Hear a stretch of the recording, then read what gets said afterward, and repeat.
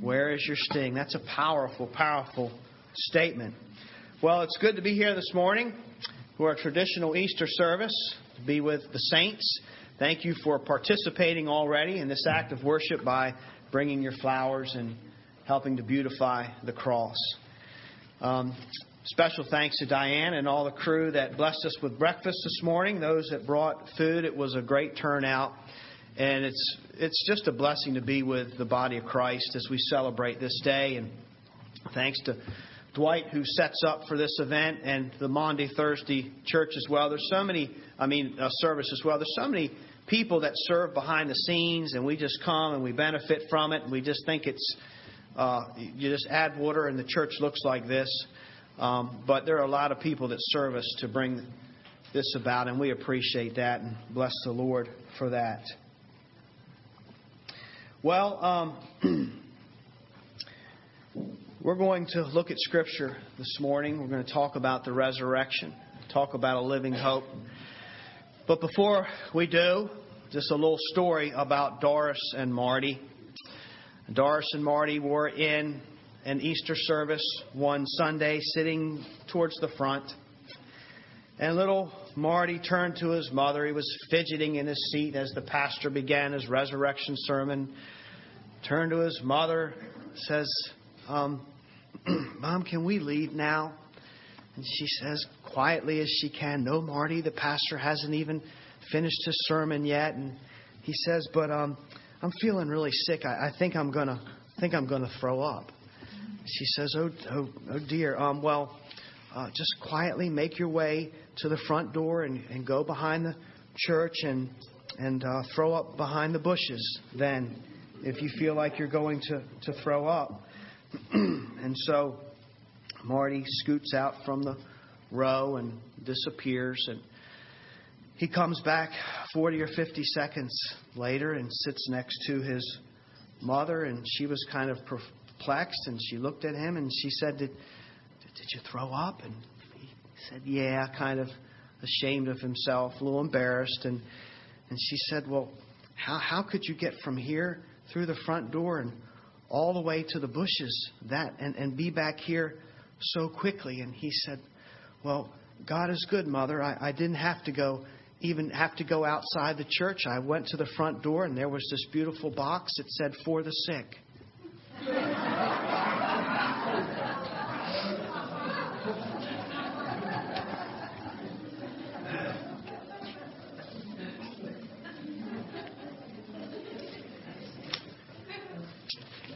We are in the age of God's redemptive plan where we still do get sick. And we have sick boxes for the sick. We have boxes for the poor, and we still suffer.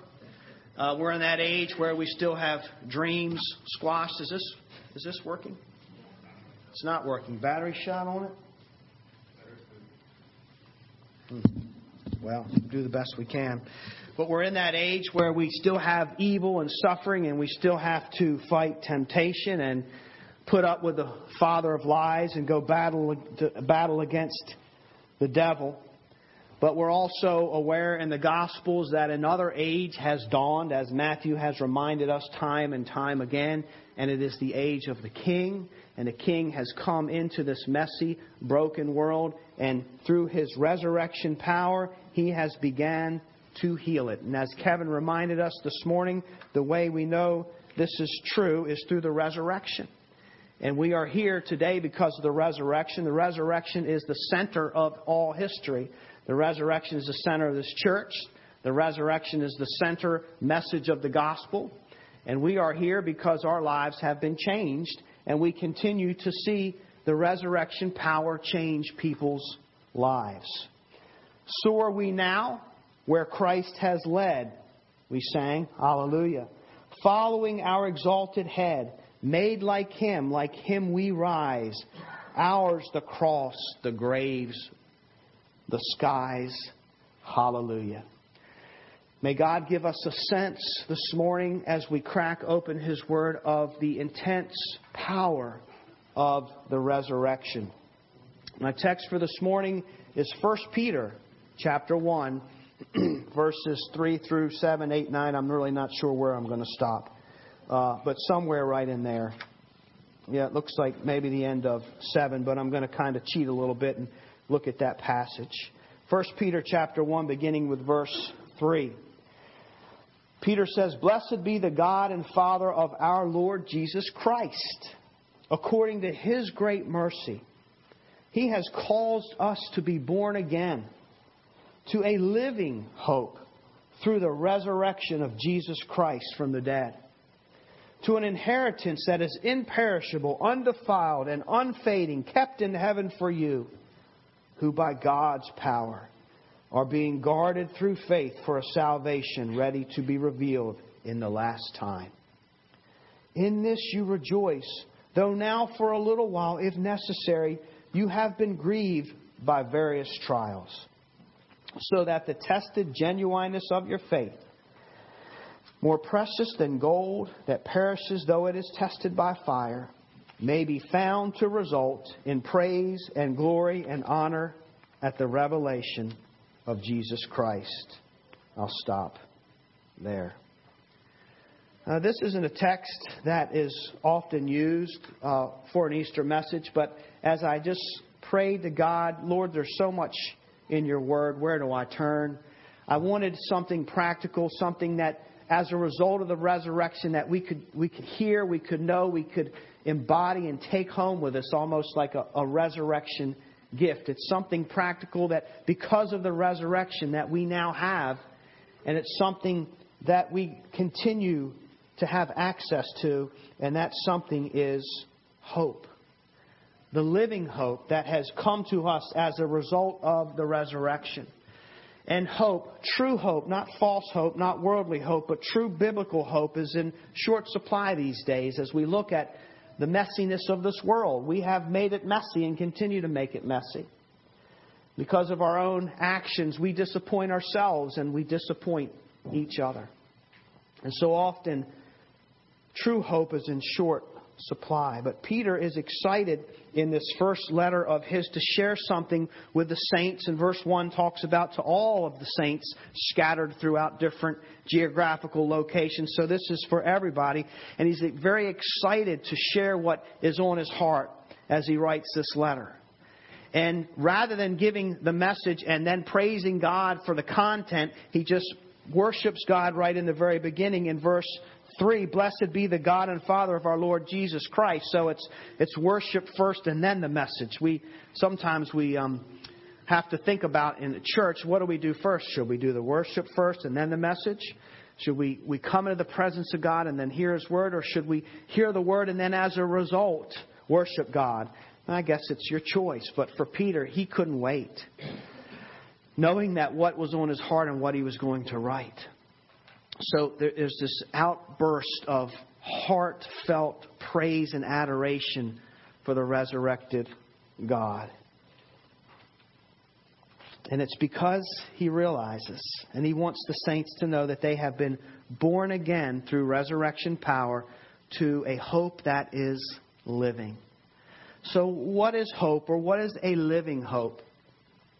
And why is it so important? Why would God impress or inspire the Apostle Peter to write to all the saints of all time about this living hope? Is it something that we really need? Is it that important? And do we have this living hope in us this morning? Why would we even need it? Well, he hints at it in verse 6.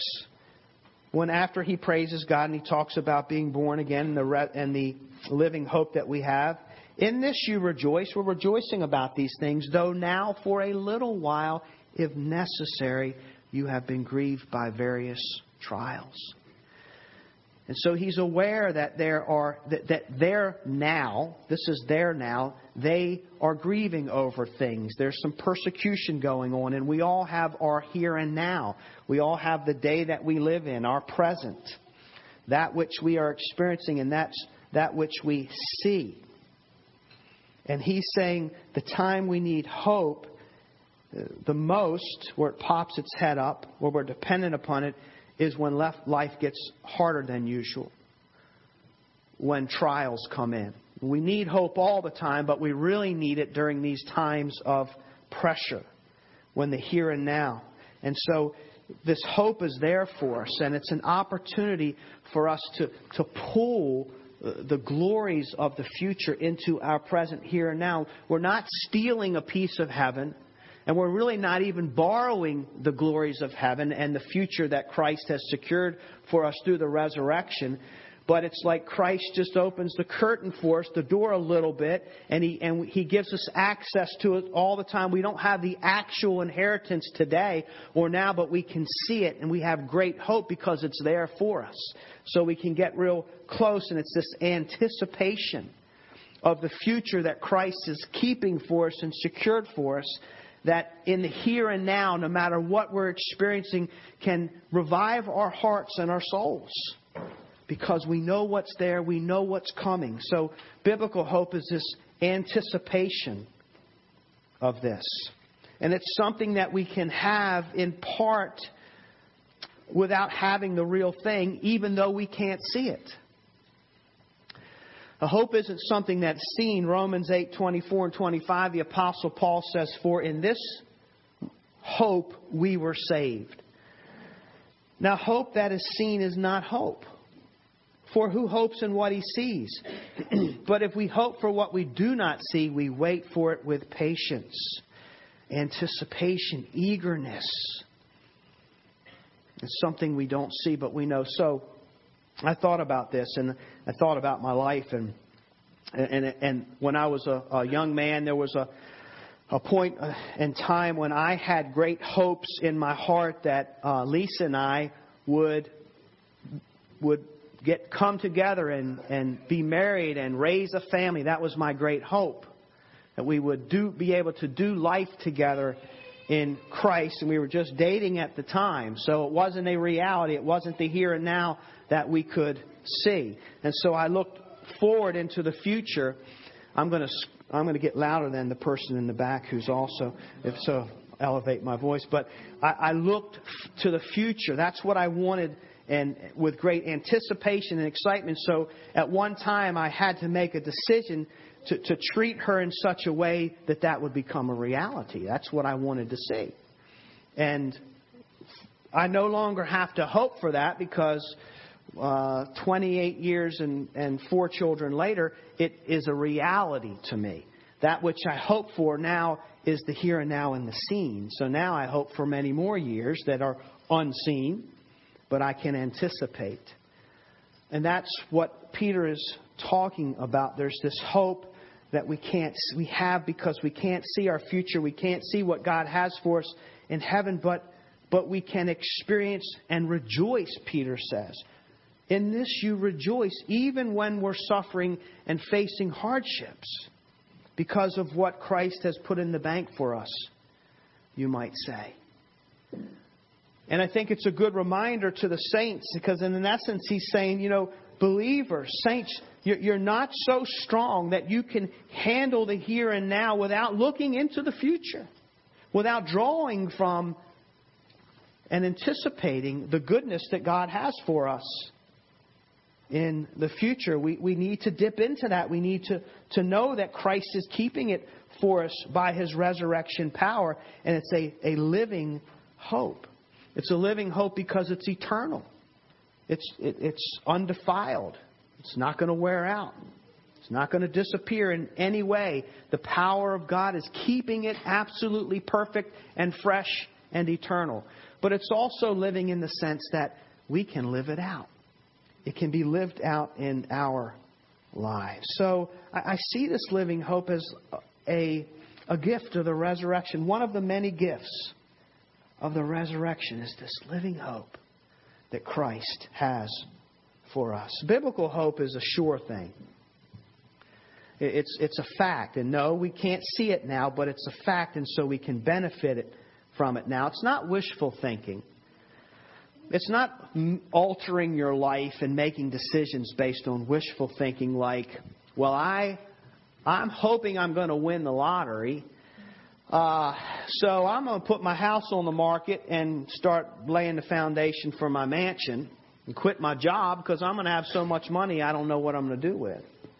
That's wishful thinking, and a lot of hopes are crushed with that kind of thinking, and Money runs low with that kind of thinking because you're trying to make it happen by shedding out the money. It's a false hope. And we can prop ourselves up with false hopes. And then when we really need them and we go to put our weight on them, they come out from under us and we fall. And we get hurt. We're often crushed because we've propped ourselves up with something that's not real, and it leaves us feeling lonely and hopeless. This is a hope that is being reserved for us by Christ. So let's develop this passage a little bit. Peter's talking to people, and he realizes that in some of these geographical locations, even though the church is still young, there are already areas where the saints are being persecuted. I mean, that quick, that soon, the church really was birthed in persecution. And so there are people that are turning to Christ, but as a result of turning to Christ, some of them are losing their lives. They're losing their property, their homes. They're no longer safe. They're not at peace with some of their neighbors or their acquaintances. And so even maybe some friends have turned into enemies. It's been a life-altering thing that has happened. It's hardship has set in. There are various trials. And Peter wants them to know that if you're going to expect to get through the things that life very well may bring you. In fact, what we're learning about the Beatitudes is, or at least I'm drawing the conclusion as I'm reading these scriptures, the more serious we get about God, the more likely we are to be persecuted. Have you ever thought about that? I mean, when you just really start getting more and more serious and pressing in and to be like Christ and to bring that faith alive, the more likely we are to be persecuted. And Peter realizes that. And so, in order to get through the different hardships and trials of life, we need a living hope. And without it, life will just come at us from all sides and envelop us and just push us down and push us down and push us down until we are hopeless and we don't see a ray of light. All we can see in front of us is our problems and our pain and our suffering. And life can't just be that. It has to be more. And it is more. This is the kind of hope that will get us through the most grievous of times. Now, if we think about our history, we could point to dozens and dozens of periods in our history where life was just, that section was just a terrible time, and we have great compassion for what the people suffered during that time. But I think one of the most hopeless periods, or seemingly hopeless periods of our history, had to be the Holocaust. And we're still watching movies about it. We're still reading books about it. And it's something really in our age. Perhaps that's why. We don't have to reach back that far to it. And recently I mentioned the Holocaust, and one of the messages when a Jewish man just broke down, became speechless in the middle of a very important war trial because he faced a person that was kind of the main organizer of the entire Holocaust, and it just broke him down because he saw that he was just a man. He wasn't this beast that he thought only a beast could be responsible for such atrocities. And he broke down because he realized he's just a human. In other words, yes, humanity is capable of such things, all of us. And Mike Wallace poignantly ended that 60 minutes interview or section by saying Eichmann is in all of us. And that was a Holocaust-era event. But among those in the camps, the concentration camps, who also survived was a man by the name of Viktor Frankl. He was a Jewish man, a young man at this time. He was a psychotherapist, a psychoanalyst, and he was very thoroughly trained to observe people and how they react in certain situations in hopes of helping them understand and help them through any kind of problems based on how they responded to life. And based on his own experience in the camps and based on what he observed by all of those around him that were also in this camp, he noticed that there were 4 particular ways that seemed to evolve based on how people handled suffering. And one of the ways, by the way, all of this can be read in his book. I think it was a bestseller written in 1946, I believe. Very popular in that day, of course, in his book, Man's Search for Meaning. And it chronicles his time in the camp. But he says one of the ways that people responded to this terrible suffering was to grow hard-hearted and brutal. And some of this is my paraphrase, and I will quote him, but to just grow hard-hearted and brutal.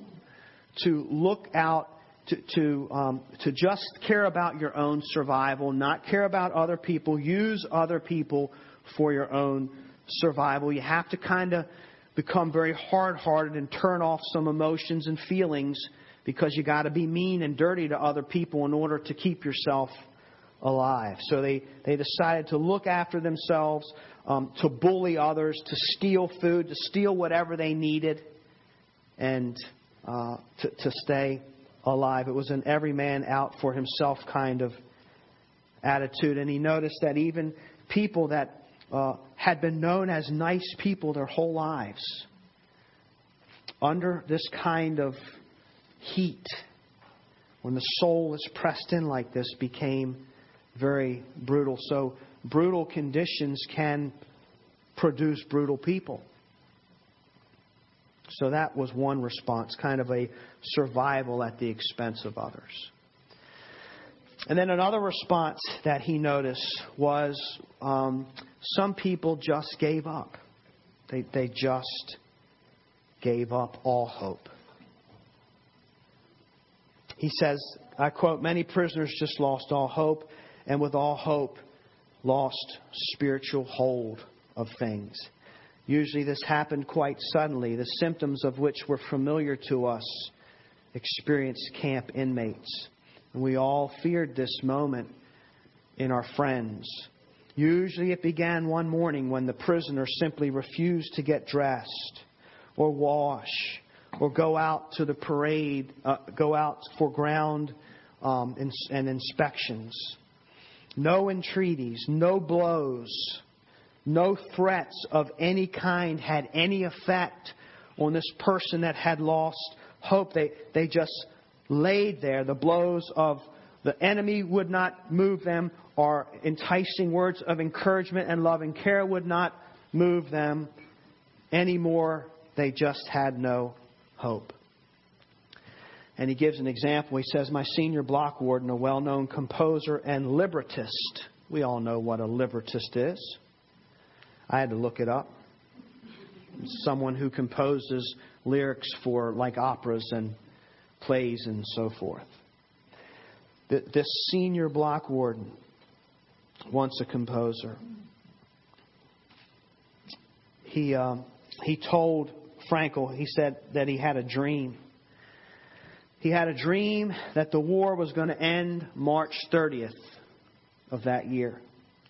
And he was very convinced of this dream, and it was a revelation to him. He believed that he had a revelation. But as the day drew near, though, it became clear from news reports the war was not going to end. And on March 29th, he suddenly began to run a high temperature. And on March 30th, his day, he lost consciousness. And on March 31st, he was dead from a loss of hope. A loss of hope had lowered his body's resistance to external sicknesses, to all the diseases that were in the camp. And so nice people can turn brutal. And some people that were filled with life can just, that's it, I give. Lose all, fight and shrivel up and die. The third way to get through was to think, if I can just survive, I can get all my hopes back. I can get all of my losses back. He says many held on through the hope that if they stayed alive, their health, their family, their professional achievements, fortune and positions in society, those things that had been their hope would be restored if they could just hang on. They'd get it back, their hope back. But after liberation, many found when the day of their dreams had finally come, it was much different than what they had longed for. Many people went into deep depression for the rest of their lives after the liberation, and some even committed suicide. So many of us said to ourselves in the camp that no earthly happiness could compensate for all we had suffered, and yet afterwards we were not prepared for the disillusionment. And so some said to themselves, this is temporary, and if I can just hang on through this impossible situation, all the things that I lost will come back to me, and my life will be the same. The problem is that it wasn't like that for everybody in their relationships and their jobs and their properties and their possessions and the thing that they considered the goodness of life that they once had and lost. It was forever changed. And so that the very thing that they hinged their life upon and lived for wasn't there for them. And so they were never the same. They never got the joy or the meaning or the significance or the purpose for living was never resurrected. It wiped them out. He said, but there was a fourth group. It was the smallest group, a minority of people. And these people were able to somehow keep their strength, their inner strength. And it enabled them to press on. It enabled them, though their bodies wasted away, it enabled their minds to still think clearly. It enabled them to still do good things and to be considerate to others, though it might mean that they themselves lose out or suffer. It enabled them to rise above the hopelessness. He called it an inner liberty. And they weren't all smiley, like, isn't it a beautiful day, as they climbed out of their lice-infected beds. No, it wasn't all life as a bowl of cherries. They were sullen and sunken. But there was just this inner hope that they had. This meaning of life. It was rattled. It was rattled as much as a life can be rattled, but that core wasn't touched somehow. The foundation of their being seemed to still be preserved, though the darkness and evil pressed in from every side and tried to penetrate it for all it was worth. And so as a psychotherapist, he wanted to know why. I mean, this was what his life was about. Why do people think the way they do? Why do they respond the way they do? Why is it that this minority has this inner hope? They can live like this. How is this possible? What created the difference? And people would come to him in the camp and they would say, How can I bear this suffering? How can I do it? How can I go another day? What are my other options? He says life in a concentration camp tears open the human soul and exposes its depths and its foundations. You peel away layers of circumstance to get at what's really, really there. And that's what had happened. What's the foundation? He says life only has meaning if we have a hope and a meaning that suffering and even death cannot destroy.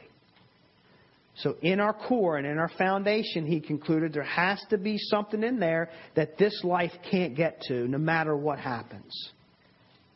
Even as we are suffering and even perhaps in our moments of death. There's got to be a bigger meaning and purpose. He would say to his friends, remember, somebody's looking down on you from heaven, a friend, a wife, a spouse, or God perhaps. We must not disappoint them. To my knowledge, I looked it up. He never made a profession of faith.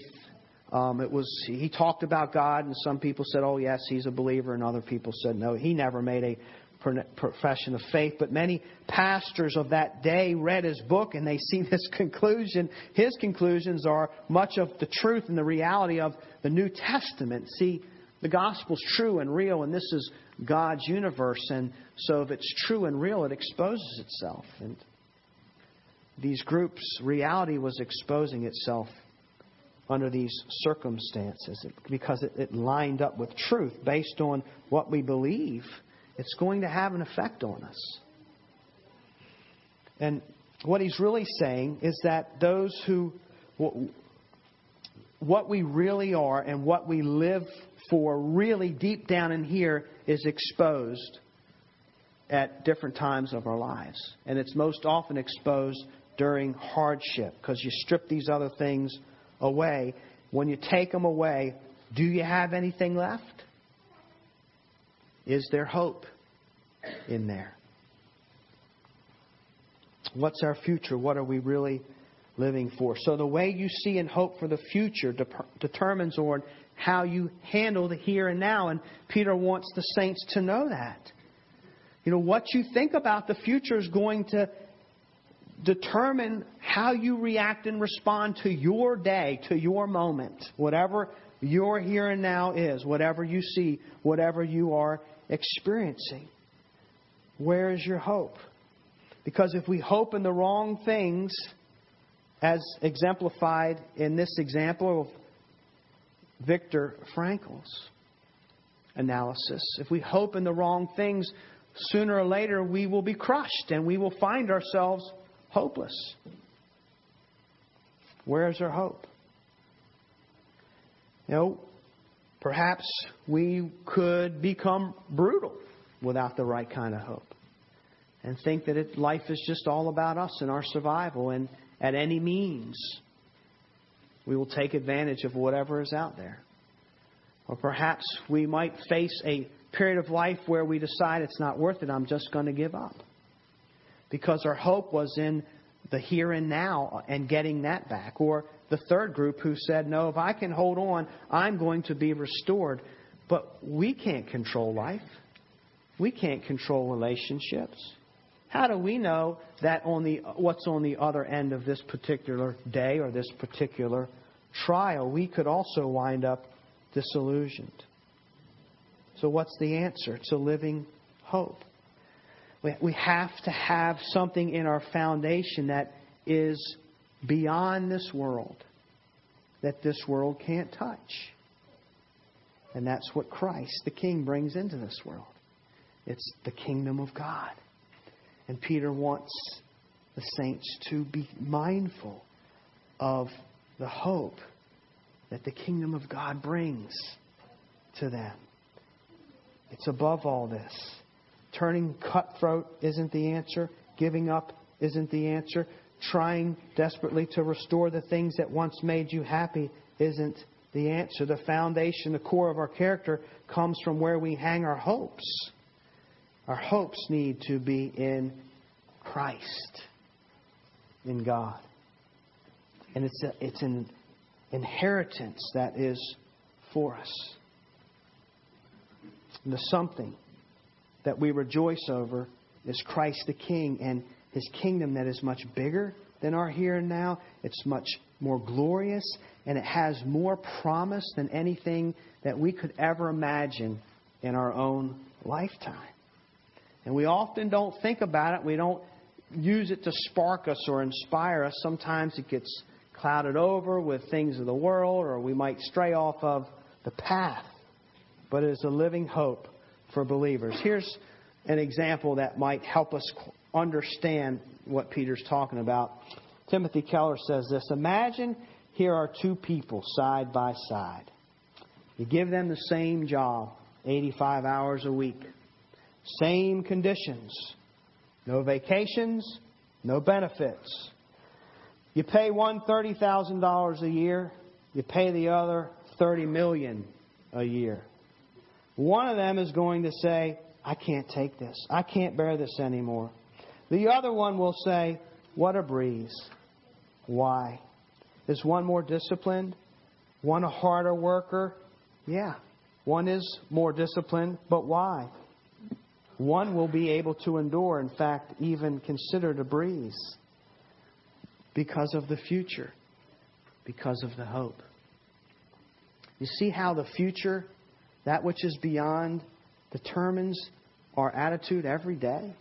Our decisions of what we're going to do with the life as God brings it to us? And sadly, for most of us, our hope is our circumstance. Our hope is our joy is our circumstance. But that's not a living hope. Because if we lose that circumstances, we just lost our hope if our joy is our circumstance. So he's saying, believe in this that Christ has for you and has given you and is keeping it for you, though your faith may be tested. And what's the result in verse 7? Though your faith may be tested, may be found to result in praise and glory and honor at the revelation of Jesus Christ. That praise and that glory and honor is not Christ's. It's what Christ has gained for us.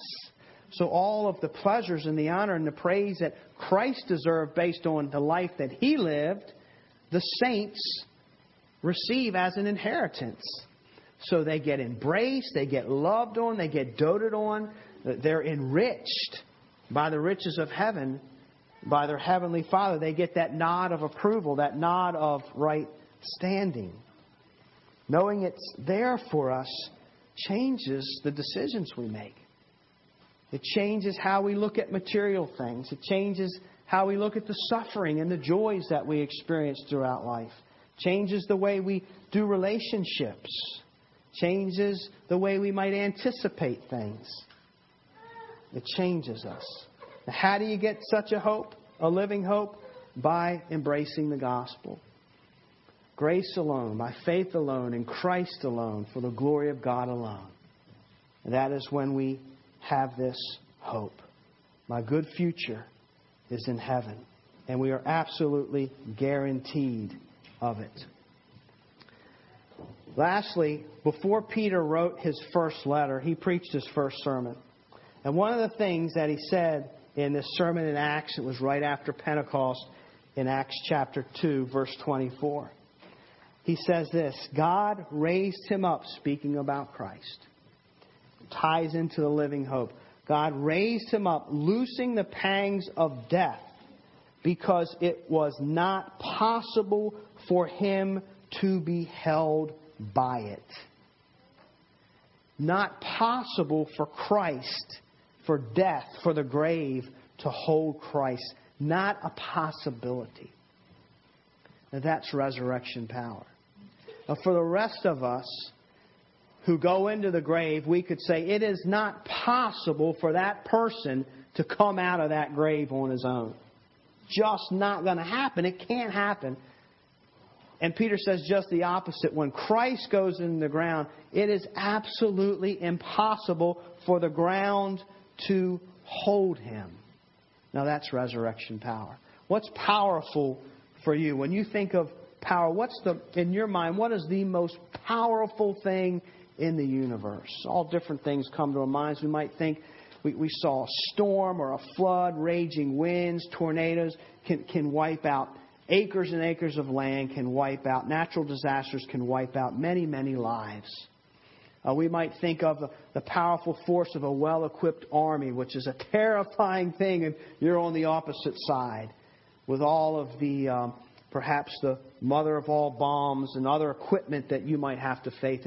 It's just power. A marching army shakes the ground. What is the most powerful thing in your mind? Or perhaps a nuclear warhead that could wipe out an entire country, small country.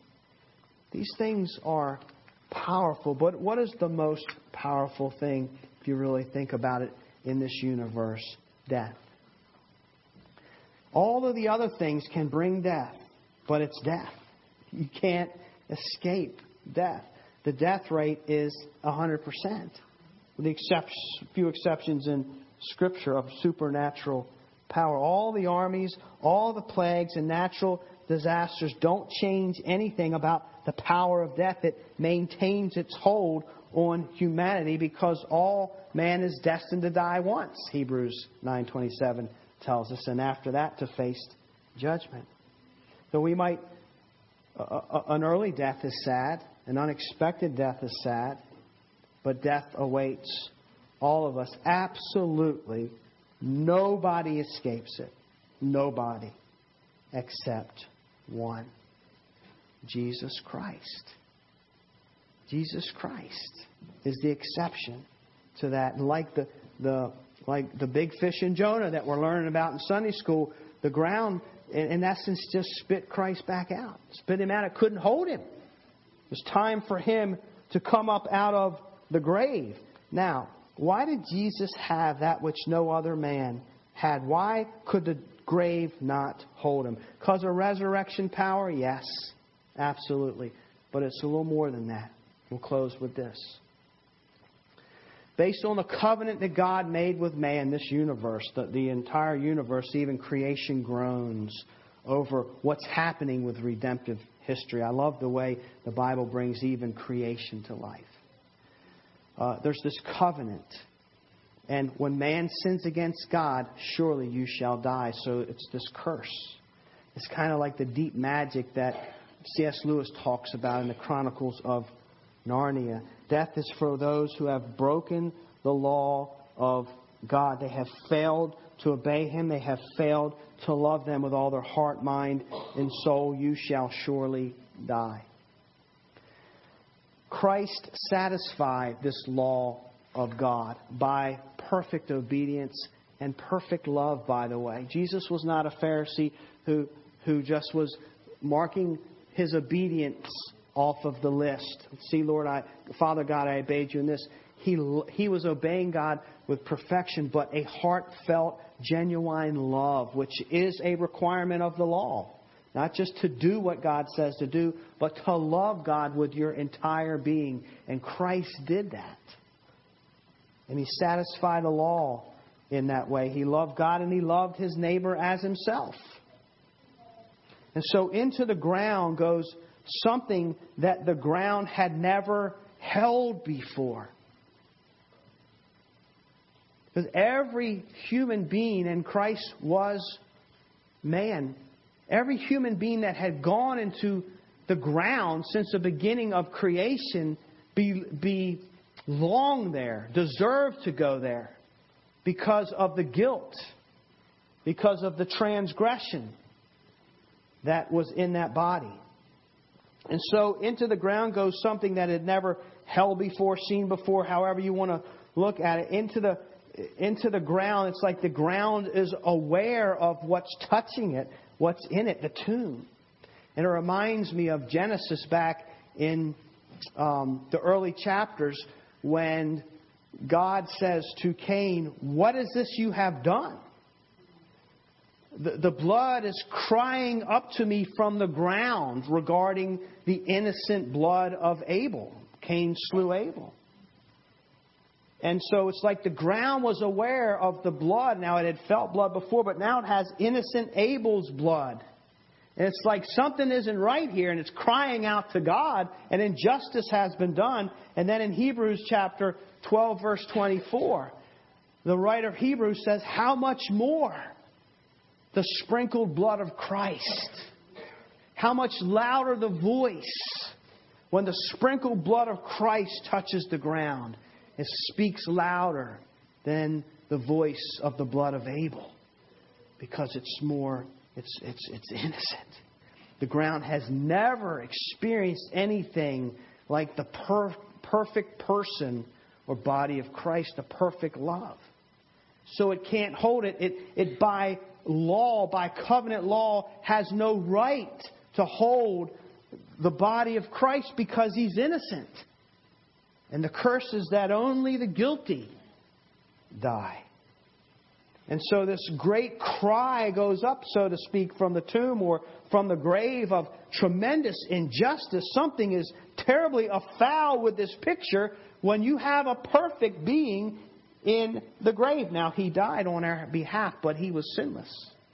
He took our sins on Himself, but He remained sinless. And so it's like the ground is screaming. It had never experienced such a thing. Wailing in protest. And the ground will not hold it. It has no claim upon Him. The ground cannot hold perfect. The grave cannot. It's impossible. Christ had to come forth. And that's the reason. That's the reason that you and I will be resurrected if we believe in Christ. He will not go to heaven. He doesn't go to heaven and leave us behind. He goes to heaven and secures a place for us and a future for us. It's something that He has gained for us. He won't.